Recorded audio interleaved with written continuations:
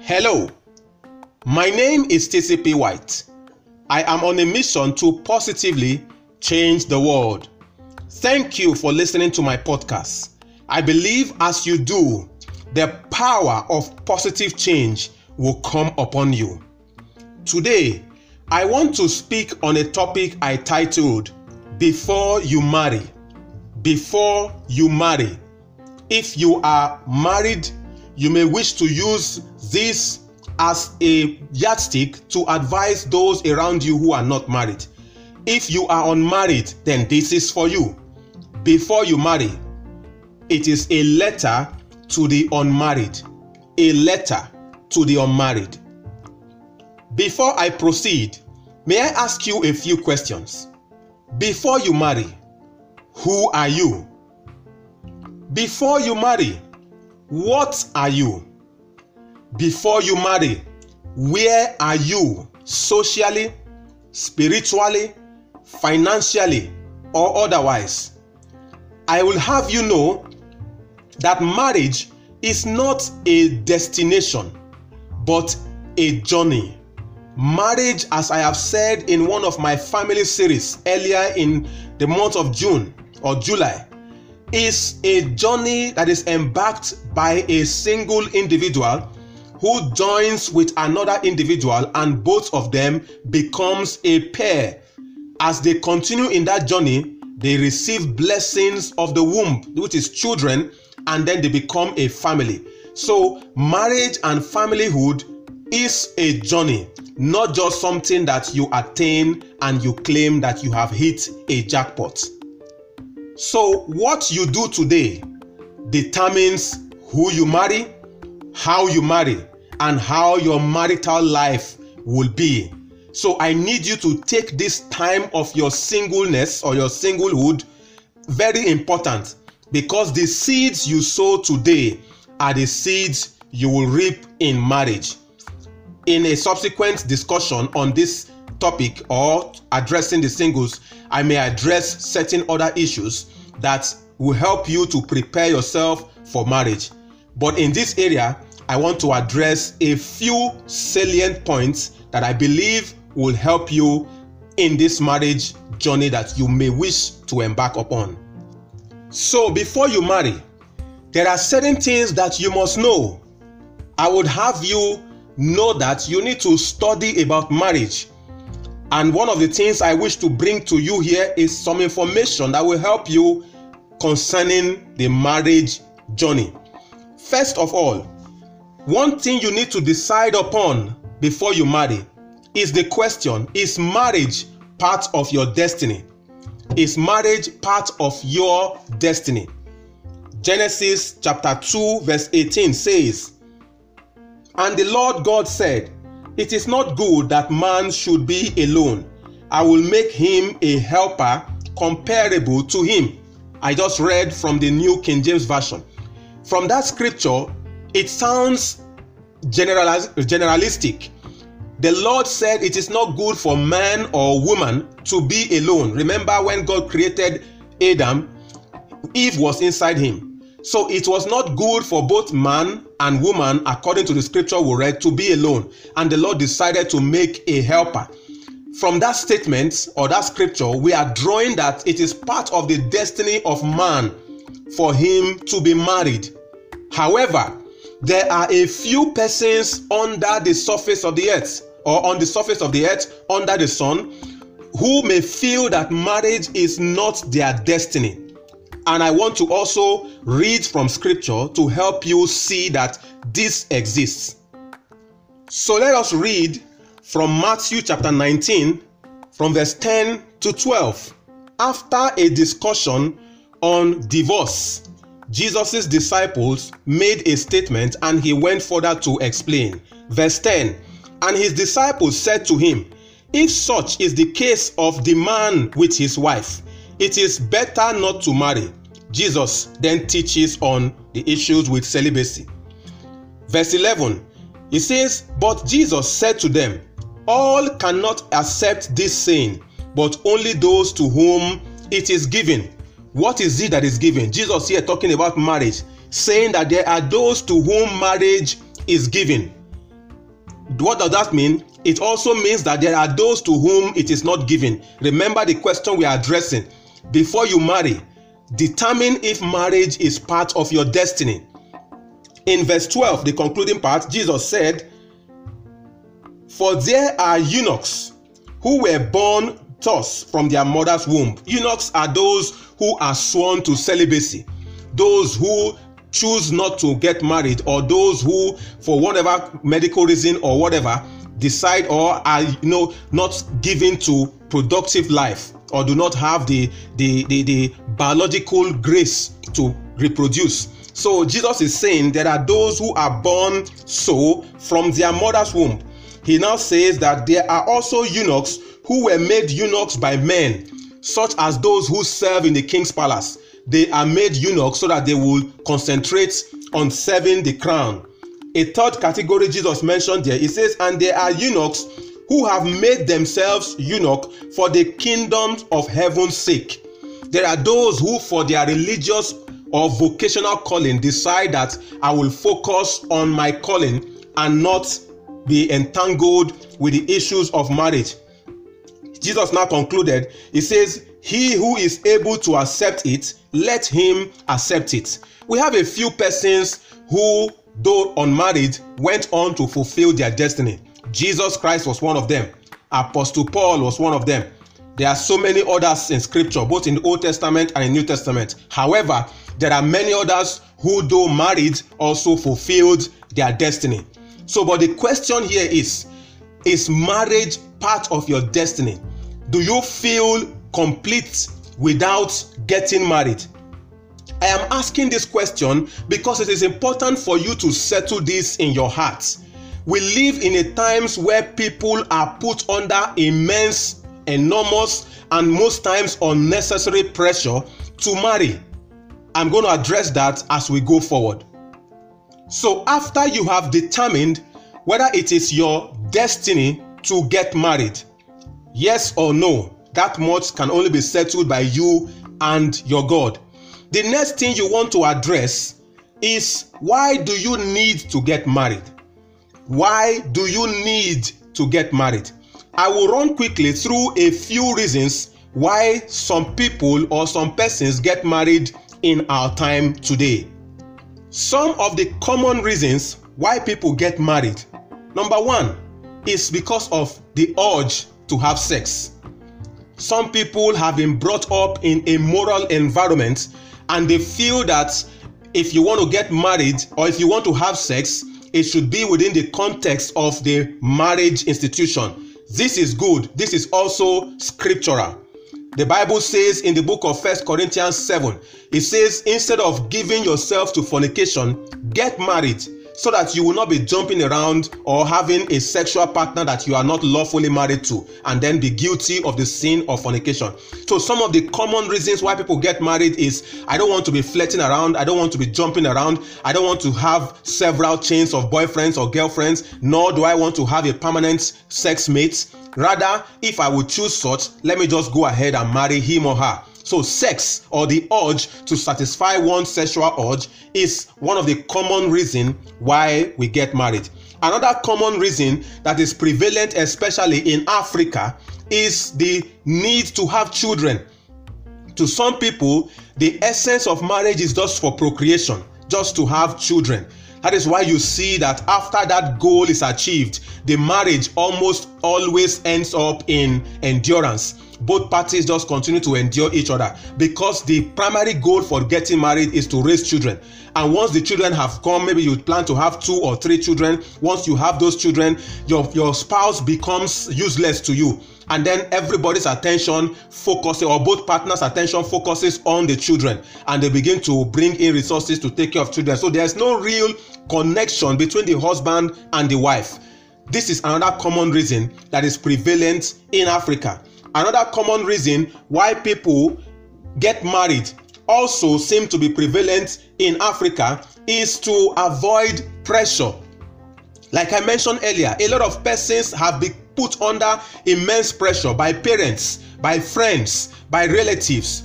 when are you going to get married? Oh boy, oh girl, you are getting old. You are a chronic bachelor. All of such things that we say, we think they are jibes or they are jokes, but we put people under pressure, and it makes them feel useless or incomplete, or it makes them feel, like a social misfit, because your friend is married, or you have a group of friends of 2 or 3, and the majority are married, and you are the only one, or probably 2 of you, and everybody begins to put pressure on you. Guy, when are you going to get married? Girl, when are you going to get married? I think this is uncalled for. This is unnecessary, and people should get to that stage where they know that marriage is not a social status. It's not a goal that one achieves and have suddenly arrived, which is the next point I want to raise. To some persons, or one of the common reasons that people get married, also seeming to be prevalent in Africa, is for social status. We get married just to shut the mouth of our detractors. We get married just to have something to brag about. I was chatting with a young lady some time ago before I got married, and I was asking her, what is your life goal? Just finish school and look for a young man and get married.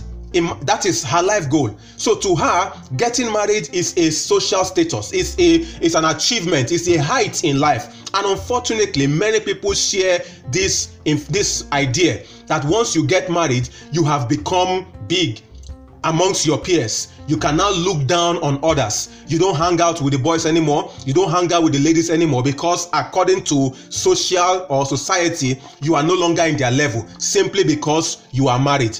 Now, these are the common reasons why people get married. I have not said they are right or wrong, but I'm saying these are the common reasons. As we go forward, we'll discuss even more. Going forward, there are the right reasons for one to get married, and that is what I want to discuss even now. What are the right reasons for one to get married? One is companionship. Companionship. The scripture we read earlier, Genesis chapter 2, verse 18, from the Message translation. The Bible says, "And God said, it is not good for man to be alone. I will make for him a helper, a companion." The primary purpose for which God instituted marriage is for companionship. There is what we call the law of first mention. When a thing is mentioned first in scriptures, it becomes the main reason for that thing going forward. So when marriage was first instituted or mentioned, the reason why God mentioned it or created it is for companionship, for help. So when the Bible says that God created marriage, or created the woman, or intended to create the woman for the man, it was for companionship, because man was lonely, and God instituted marriage to close that gap of loneliness. So the Bible says that God decided to make a helper, a companion for man, and then marriage was instituted. So the first and the primary purpose for which one should get married, which is the right reason, is for companionship. That is why we encourage young men and young ladies, you cannot marry somebody who is a stranger to you. You must seek to marry your friend, because that is the only way you will enjoy marriage. Don't marry for children. Don't marry for sex. Apparently, we can have all these things outside marriage, but you can marry for companionship, because it is a lifelong engagement or entanglement.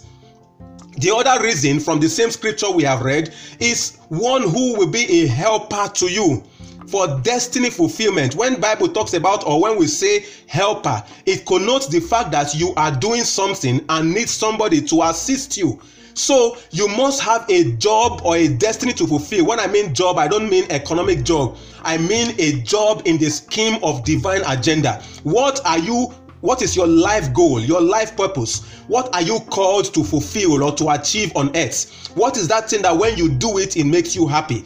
The person that you get married to must be such that will help you fulfill destiny. And it's not just from women to men. It is also the other way around. It is vice versa. Man to woman, woman to man. So the marriage should also be for destiny fulfillment. Amos 3:3 says, two cannot work together except they agree. So you need to come into agreement, travel together, fulfill destiny together. Another right reason for getting married is to raise godly seed.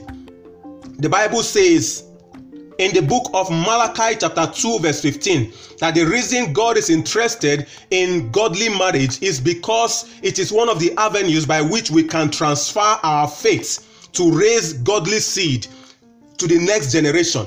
So God is interested in people, Christians, getting married to one another so that we can raise godly seed, and by so doing extend the kingdom of God on earth beyond our generation.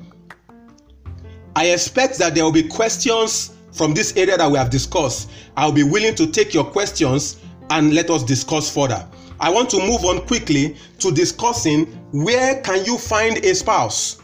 After you have determined that marriage is part of your destiny, and then you have identified the main reason or the proper reason, the right reasons for getting married, the next thing you want to do is, where can I find a spouse, whether a man and a woman? And I believe that the best place to find a spouse is in the place of common interest, the place where life or life's engagement have brought the two of you together, where you share a common goal or a common interest. Places like the places of work, the places of school, the places of worship, or places of social involvement, where you have common interests, a place where you know that the people around that area share the same interests with you. So something must bring you together, and that is what life does sometimes. They say the universe orchestrates our life in such a way that we meet the people that we should meet at every given point in time. So for you to find a spouse, don't go to places that when you now, in future, you will now begin to regret. There are places that I personally will not look for a spouse. Places like the clubhouse where people go to drink, smoke, and dance and do all sorts. For me, that is a no-no. Or just walk up to a stranger on the street and then propose marriage. I don't think that is good. For some people, it may have worked, but I think it is risky. The way to find a spouse in your business place, your workplace, your place of economic engagement, your place of social involvement, your place of schooling, anywhere that is saying that people come together to give themselves, to invest themselves, you can find a spouse in such environments. Having identified the place where you can find your spouse, the next thing you want to do is, how do you now pick from one amongst all the people that you are seeing? How do you pick one amongst 2 million? How do you pick one amongst 10? How do you pick one amongst 20? That is the next thing I wish to drop with you. And I hope that this information will help somebody out there. The first criteria for picking somebody that you want to spend the rest of your life with is that, one, you must be willing to give everything that you demand from the other person. So all the criteria that you are going to put forward must be such that you yourself possess them. If you want somebody to be ABC, you yourself must be ABC. You cannot expect from another what you don't have. Marriage is not this half come together to meet this half and they become one. No, it is a complete one coming together to another complete one, and they both becoming one. So everything you demand or you expect from your spouse to be must be such that you are willing to give. For me, the following are important to identify the person that you should be willing to spend the rest of your life with. Number one, somebody who fears God. And when I say somebody who fears God, I do not mean somebody who goes to church. I do not mean somebody who bears a Christian name. I do not mean somebody who comes from a Christian family. No, I am referring to someone who has a personal working relationship with God. One who is accountable to God. One who fears God in spirit and in truth. Yes, they go to church. Yes, they bear a Christian name. Yes, they must come from a Christian family. But it's beyond that. He or she as a person must engage God, must have God as their Lord and Master, must have the fear of God, must value the word of God, must value the presence of God, must be someone who shuns iniquity. One of the ways to know somebody who fears God is that he or she must abhor or shun iniquity. You don't invite your boyfriend or girlfriend to spend the weekend with you and he agrees. Both of you do not fear God. That is just the truth. If you extend that invitation, you don't fear God. If he or she accepts it, he or she does not fear God. So the fear of God is the number one criteria, because that is the bedrock for every other thing that will come after. If he doesn't fear God or she doesn't fear God, there is the likelihood he will be a man beater or a woman beater or a cheater or a drunk or whatever. So somebody who fears God is the major foundation you need, because that is the major guarantee that your married life will be successful. That is the major, not the only. As we go forward, we shall discuss even more. So, number one, the person should fear God. The second is that the person should love you or accept you as a person. Now, it is easy to say, I will marry somebody who I love, but that is risky. If your love has not been reciprocated by the other party, it is not time to take that relationship to the next level. So don't marry somebody you love. Rather, marry somebody who loves you. Somebody who accepts you for who you are, accept your weaknesses, your strengths, accept your idiosyncrasies. Everybody is gifted differently. If the person has not made up his or her mind to accept you, accept your complexion, accept your shape, accept your tone, accept your tribe, accept anything and everything about you, that person is not the one for you. Do not marry somebody with the hope of changing that person. Don't marry somebody with the hope that the person will fall in love with you eventually. That is a risky gamble to take. The person must first love you in return to your love. I can see somebody and love that person. I may be with somebody and love the person, but it may be clear that the person has not yet made up his or her mind to reciprocate that love. Until that is so, do not take that relationship to the marriage level. Wait until you are sure that this person has reciprocated your love, accepts you for who you are.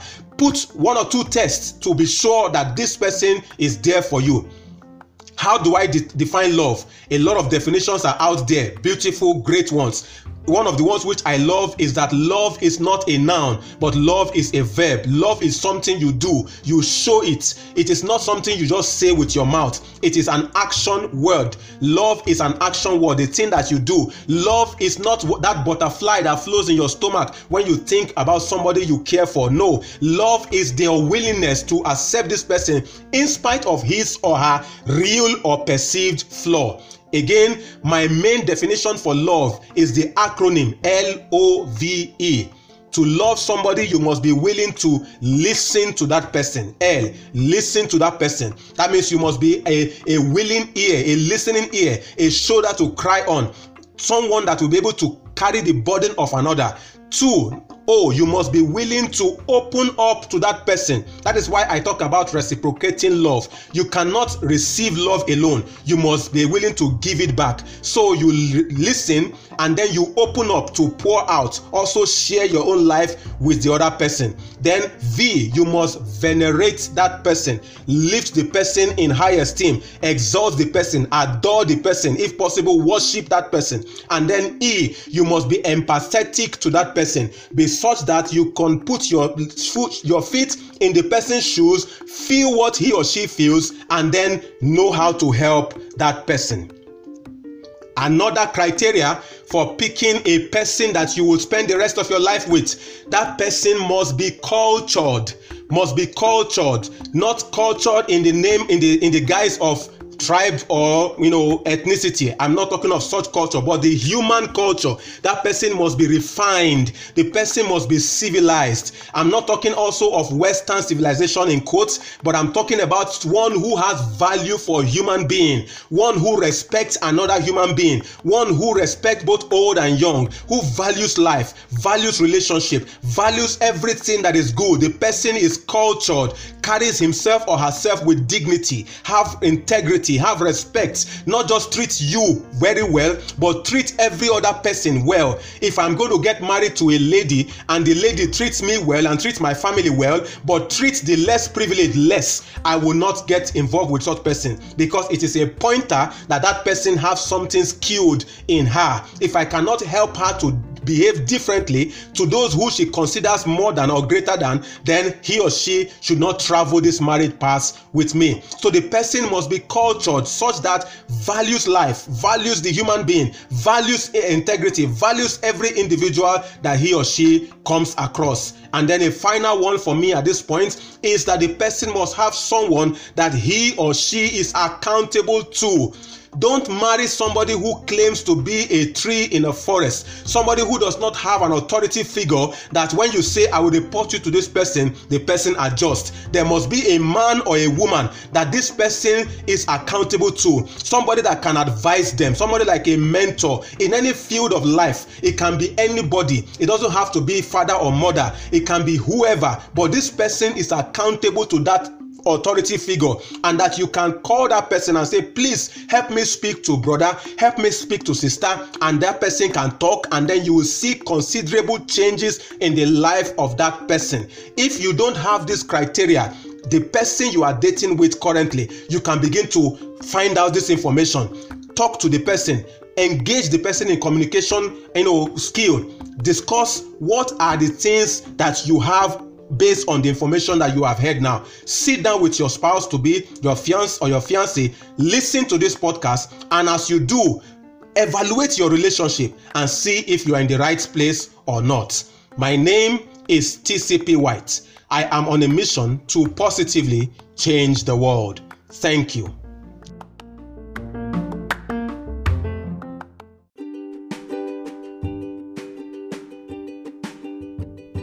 Hello. My name is TCP White. I am on a mission to positively change the world. Thank you for listening to my podcast.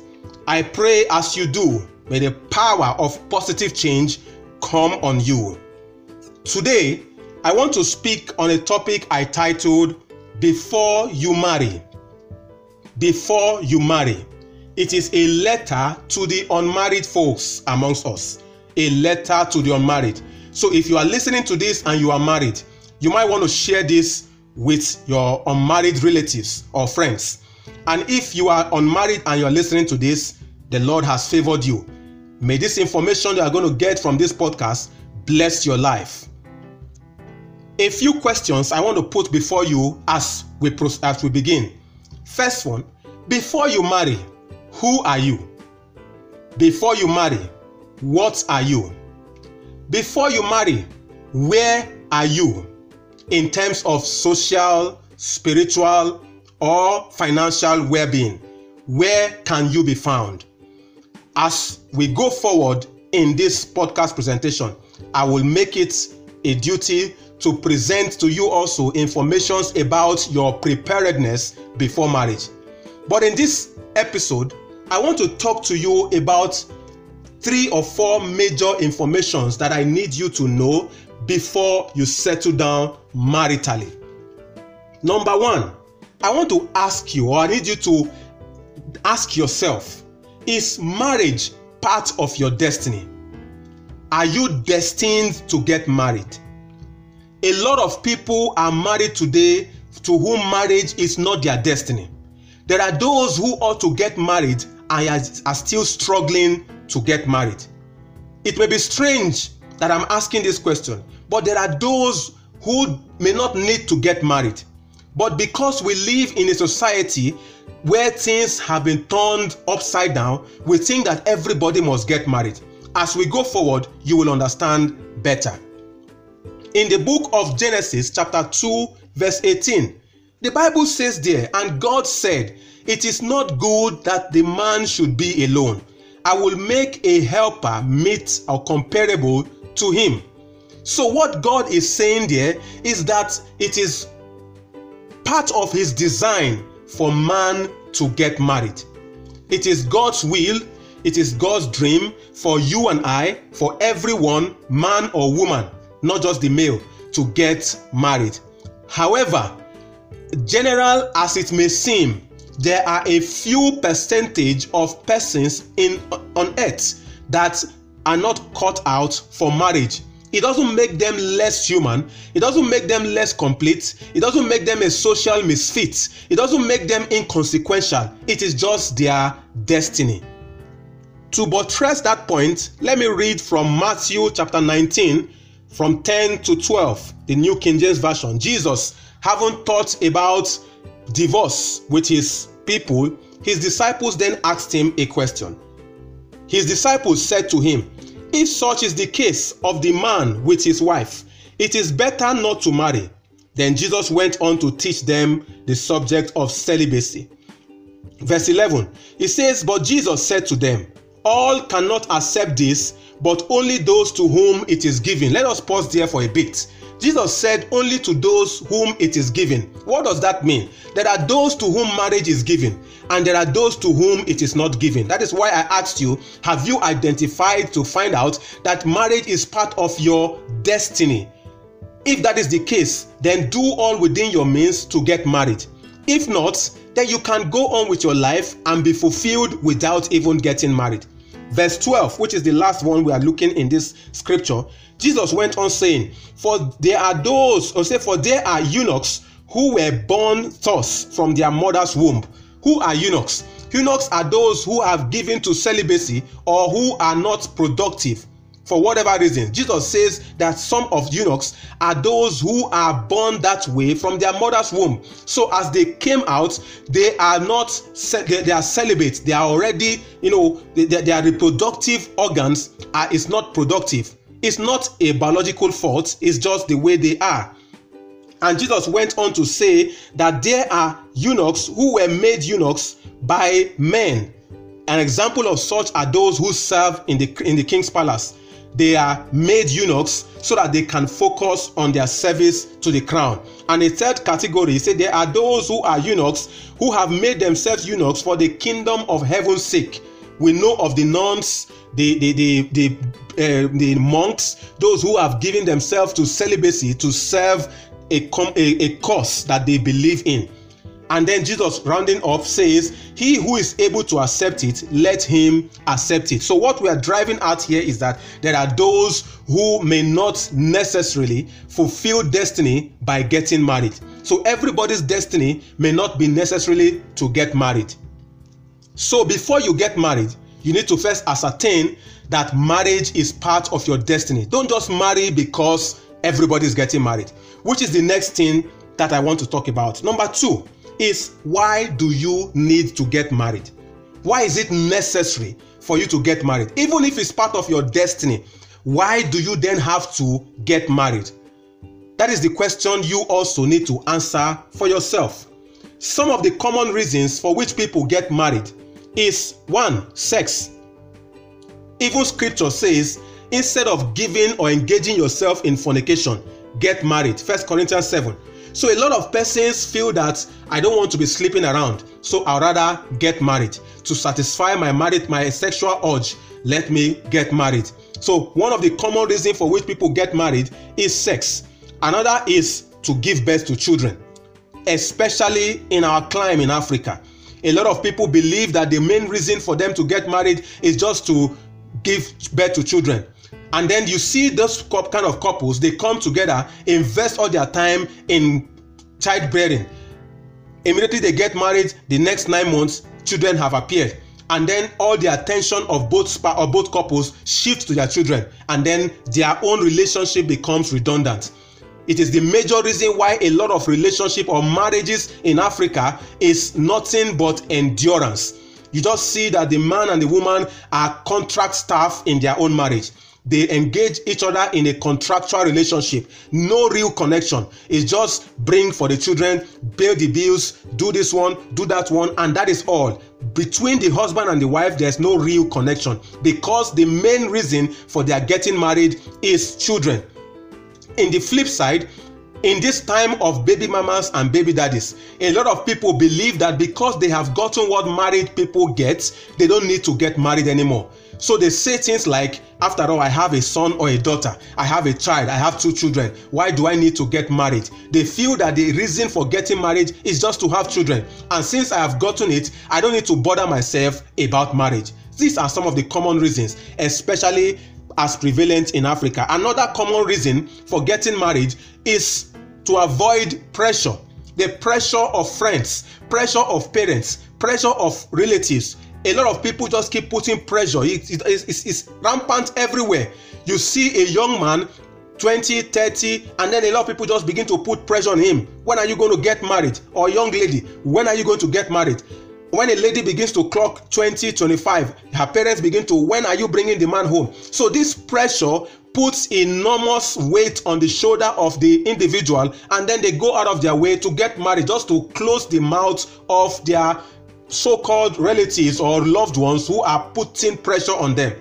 The same way parents tell their children, I want to carry my grandson, I want to carry my grandchild, I want to carry my granddaughter, and this put pressure on people to either get children out of wedlock or marry by all means.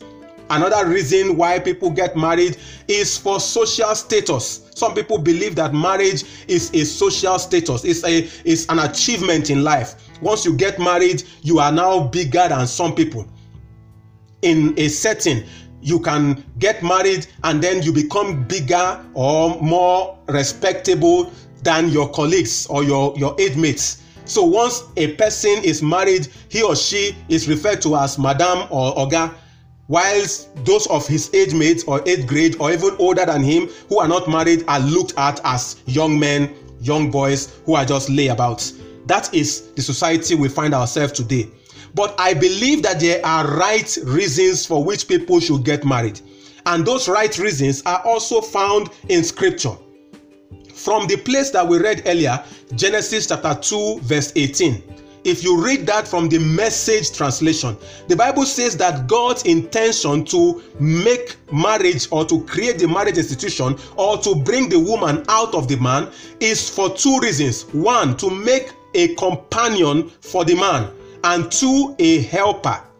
So the primary reason for which God initiated marriage is to create a companion. That is the relationship that exists between a man and his wife. That is the main reason. The second reason is for destiny fulfillment. That is why it is said a helper. So the man was created to do certain work. In some of my previous episodes, I have said that the primary reason or the purpose for which God created man is one, to be his son, and two, to take charge of the earth. To fulfill that destiny, God created the woman to help man to fulfill his destiny. So as a young man, as a young woman that is intending to get married, get your priorities right. Are you marrying so that you can have a companion? Then you are in the right lane. Are you marrying to have somebody who can help you fulfill life destiny, divine assignment? Not somebody who will help you raise children or make money. No, but someone who can help you fulfill your deep-rooted life goal, the main purpose for your existence. What is that which God have commissioned to you, which you believe if you achieve this, no matter how great, you will become happy and fulfilled? That is your calling. That is your purpose. Now you need a companion who will help you fulfill that destiny. Amos 3:3 says, two cannot work together except they agree. For you to be able to find that person, there must be a connection, an agreement. And that is where marriage comes in. Marriage is the highest form of human relationship because it also typifies the relationship between Christ and his church, according to Ephesians chapter 5. A third reason I may add to this is to the need to bring godly offspring. Another right reason to get married, especially for Christians, is to raise godly offspring. Malachi chapter 2 verse 15, the Lord said this much. Why is he interested in godly marriage? Is so that we can raise godly offspring. What does that mean? As a Christian father, a Christian mother, we stand a better chance to extend Christianity on the surface of the earth by teaching our children the ways of God. And this is what God desires. That is why his support is with Christian marriage. No wonder he says that we as Christians should not be unequally yoked with unbelievers. But that is a subject for discussion on another day. So after you have determined that marriage is part of your destiny and you have also identified the needs for you to get married, you then need to proceed to the next point, which is to know where to find your life partner. Where can you find the right person for you? We advise that the best place to find your life partner is in the place where you share common interests. Do not marry a stranger. Don't marry someone whose life or whose interest you do not know. Places of common interest include places of worship, places of schooling, places of work, places of social engagement, and all such. Those places where life has already brought you together, where the universe has orchestrated both of you to come together. You may have been in the same environment all the while.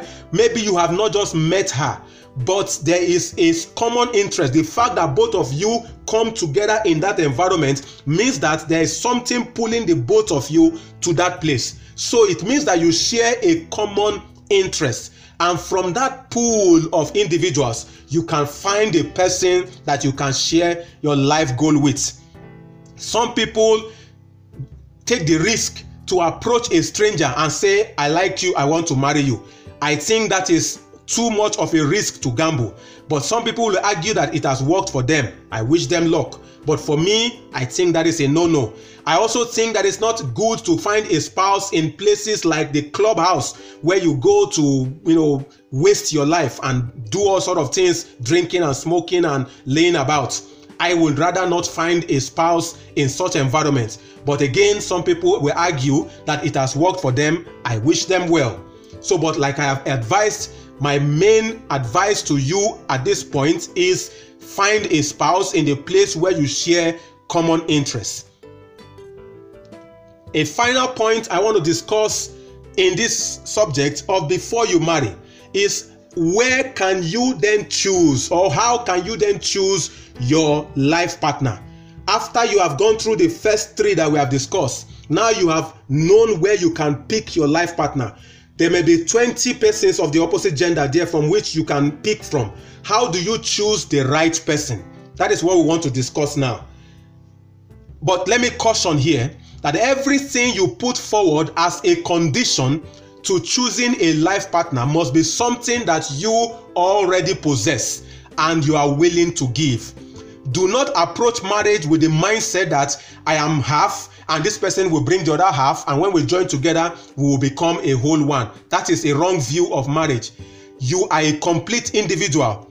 Work on yourself, develop yourself, meet another complete individual who is working on himself or herself, developing himself or herself, and both of you also becoming one. Whatever you demand of the other, you must be willing to give. The first thing, therefore, that you need to note is that the person must be one who fears God. The person who fears God. I am not talking about somebody who goes to church or bears a Christian name or is born from a Christian family. All of those things are good but not enough. The person himself must have a working, standing relationship with God through Christ, and must fear God, must respect the word of God, must hold God in high esteem, must be one that abhors iniquity.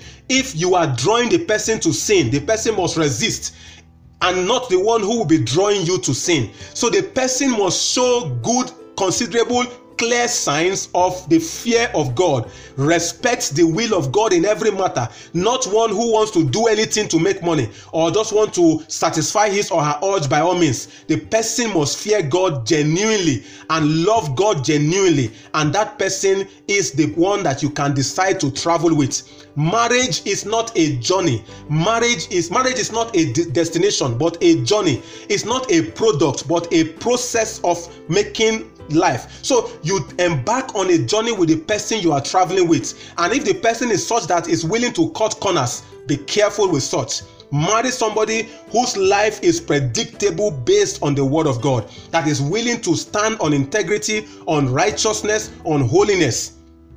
I am not talking about one who goes to church. Even devils go to church. Witches and wizards go to church. A lot of people flock to church today because they know that that is where the gullible ones are. People who are good, people who have been keeping themselves. So devils disguise themselves as angels of light, go to church, pick the innocent ones, and then ruin their destiny. So you must be on the lookout. Look out for the person. That is why I said you can't marry a stranger. Don't do what we call matchmaking. The person must be a person who fears God. Yes, people can recommend to you. That is okay. But even after recommendation, find out for yourself if what they have told you about this person is ideal. That is why you need time to relate with the person. Remember, I mentioned earlier the place of common interest. Another point is The person must be one who loves you. The person who has accepted you. The person must reciprocate your love. I can see Sister A and love her. If she does not love me in return, she is not my wife yet. I can see Brother B and love him. If he does not return my love, if he does not accept me for who I am, accept my complexion, my shape, my tribe, my ethnicity, my height, and everything about me, he is not my husband yet. Don't marry somebody with the hope of changing the person or that the person will fall in love with you eventually. That is too much of a risk to gamble. Love or marry somebody who has reciprocated your love. The person must accept you before you take the relationship to the next level. If you love the person and you are the only one who loves, the person is not yet a husband or wife material. So what does it mean to love? It is out there everywhere. It means to accept somebody for who they are. It means to be willing to sacrifice for that person. But for me, love, according to the acronym LOVE, means to listen to the other individual, open up to the other individual, venerate the other individual, which is to adore or to worship, to exalt, to hold in high esteem, and then to empathize with the other individual.